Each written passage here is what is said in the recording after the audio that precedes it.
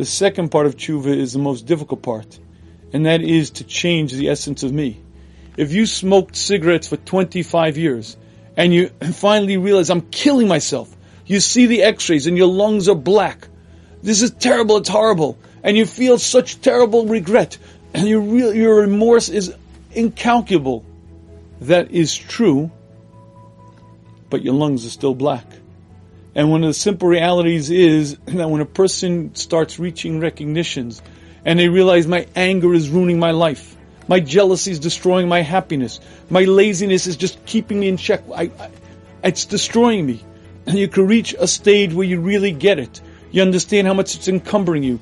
You understand how it's enslaving you. I wish I wouldn't look, but I can't resist. I wish I wouldn't do, and I feel horrible, I feel disgusting, but I can't stop it. At that stage, you realize in what desperate straits you are. And that is the magic moment. Why?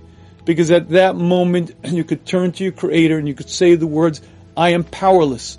I can try, I'm going to do everything I can, but Hashem, I can't do it. Please help. Please guide me. Please direct me. Please give me the strength.